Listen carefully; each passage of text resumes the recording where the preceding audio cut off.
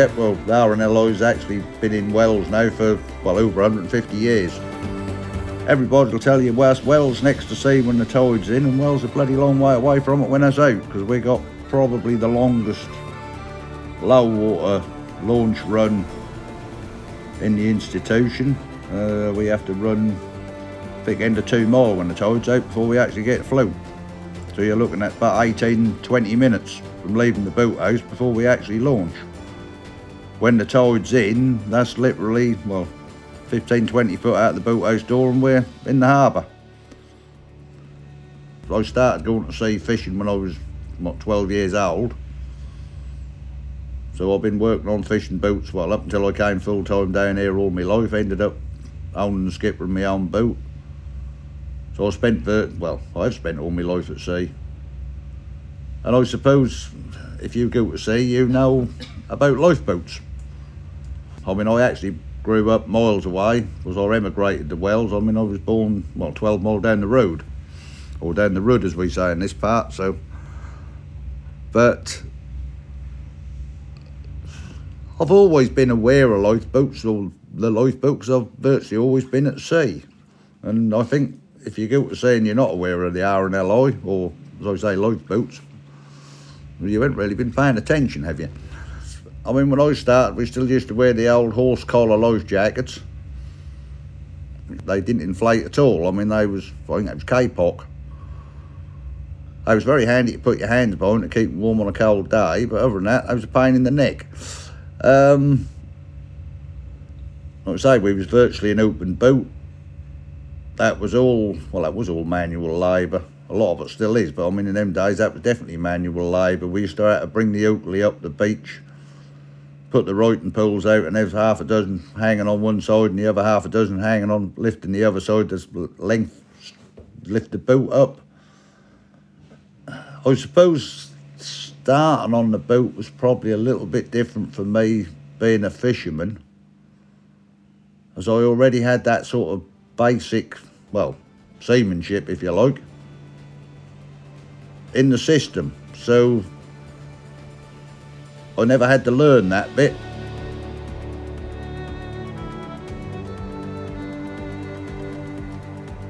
Well, I'd say one of the ones what stick in my mind the most was 3 years ago. And that was actually one of the local fishing boats sunk. They managed to get a call out on the mobile phone saying they actually were standing on the side of the wheelhouse. Luckily there was a Belgian helicopter in the area that heard the Mayday Humber Coast Guard put out. Managed to locate them, which was handy because we knew exactly where they were. But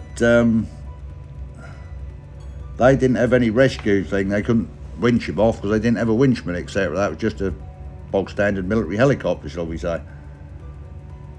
Well, we obviously got the shout. Well, I'd only been, me and the second cox and young Mark, we'd only been shooting with the lad who skipped with the boat the day before.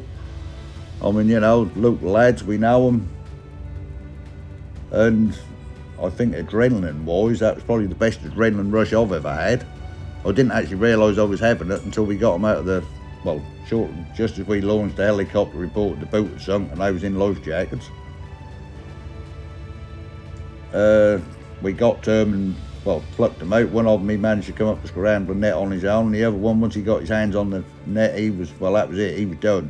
Got him on board, got him stripped off, dry clothes, tried to warm him up. Bearing in mind this, it was the 5th of November, I can tell you what day it was. So the water wasn't too warm. They then lifted him off by helicopter and took him off to hospital because they were worrying about hypothermia, second drowning. But I think what sticks in my mind is I didn't realise how wide I was until the second lad went in the helicopter door and they slid the door shut and banked away ahead for, Norwich Hospital. And the sense of relief that came over then, and at the time I'd have just said, all right, obviously that was everything flat out. That was one of the... You don't get that many shouts when 5 minutes extra made a lot of difference. But that one did. And we was lucky enough, there was just enough, everything worked in her favour. There was just enough tide to launch outside the boathouse. Most of the lads on the beach said they'd never seen the boat leave the carriage so quick and go flat out, because normally you tend to let the engines warm up a bit. But that was straight into flat out mode. And as I say, the thing that sticks in my mind is the feeling as the helicopter banked away and you thought, hang on a minute, we just saved 2 lads' lives. What made it probably more intense was the fact we knew them.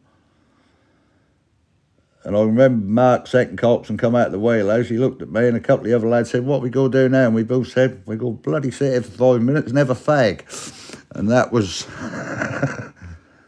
I think after we'd had that one, we decided by unanimous vote we'd have another bugger. But, yeah, that sticks in my mind the most, mainly for that adrenaline that I didn't actually realise I was running on until I didn't need it anymore. Sometime this year we're going to go overnight from having probably one of the oldest stations and definitely the oldest boat to having the newest station and the newest boat. Complete with shop, visitor engagement centre, whole kit caboodle. On top of that, we got a brand new boat coming home basically more or less at the same time, so we've got to get used to a new station, a new boat, a new way of operating, if you like, all at the same time. So that's going to be fairly intense. I think that's also, which a lot of people forget, so other than me being full-time, everybody else down is a volunteer. And by crikey, we're going to have to put some effort and time into this transition.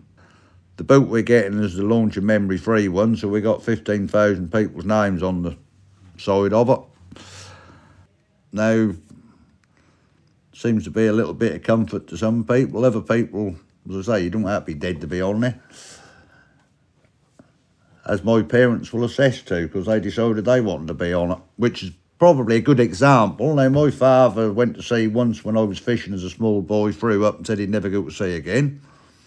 My mother is petrified of the sea, won't go anywhere near it, panics like mad every time I go out there.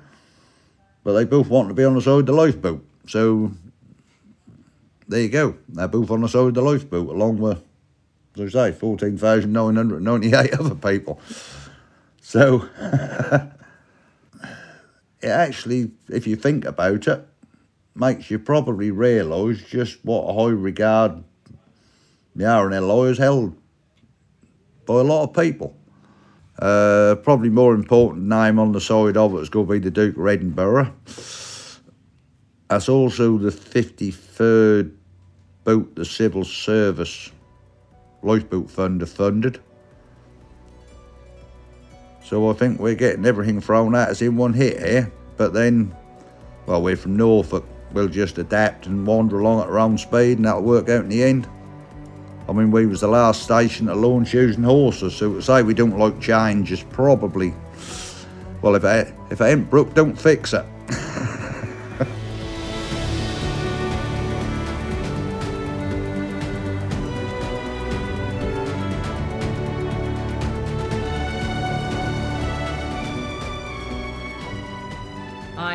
Dubroy. I am crew at Chiswick Lifeboat. If you want to hear more stories from the RNLI's 200 Voices collection, then head to rnli.org/200 Voices or subscribe to the RNLI wherever you get your podcasts. Thank you for listening.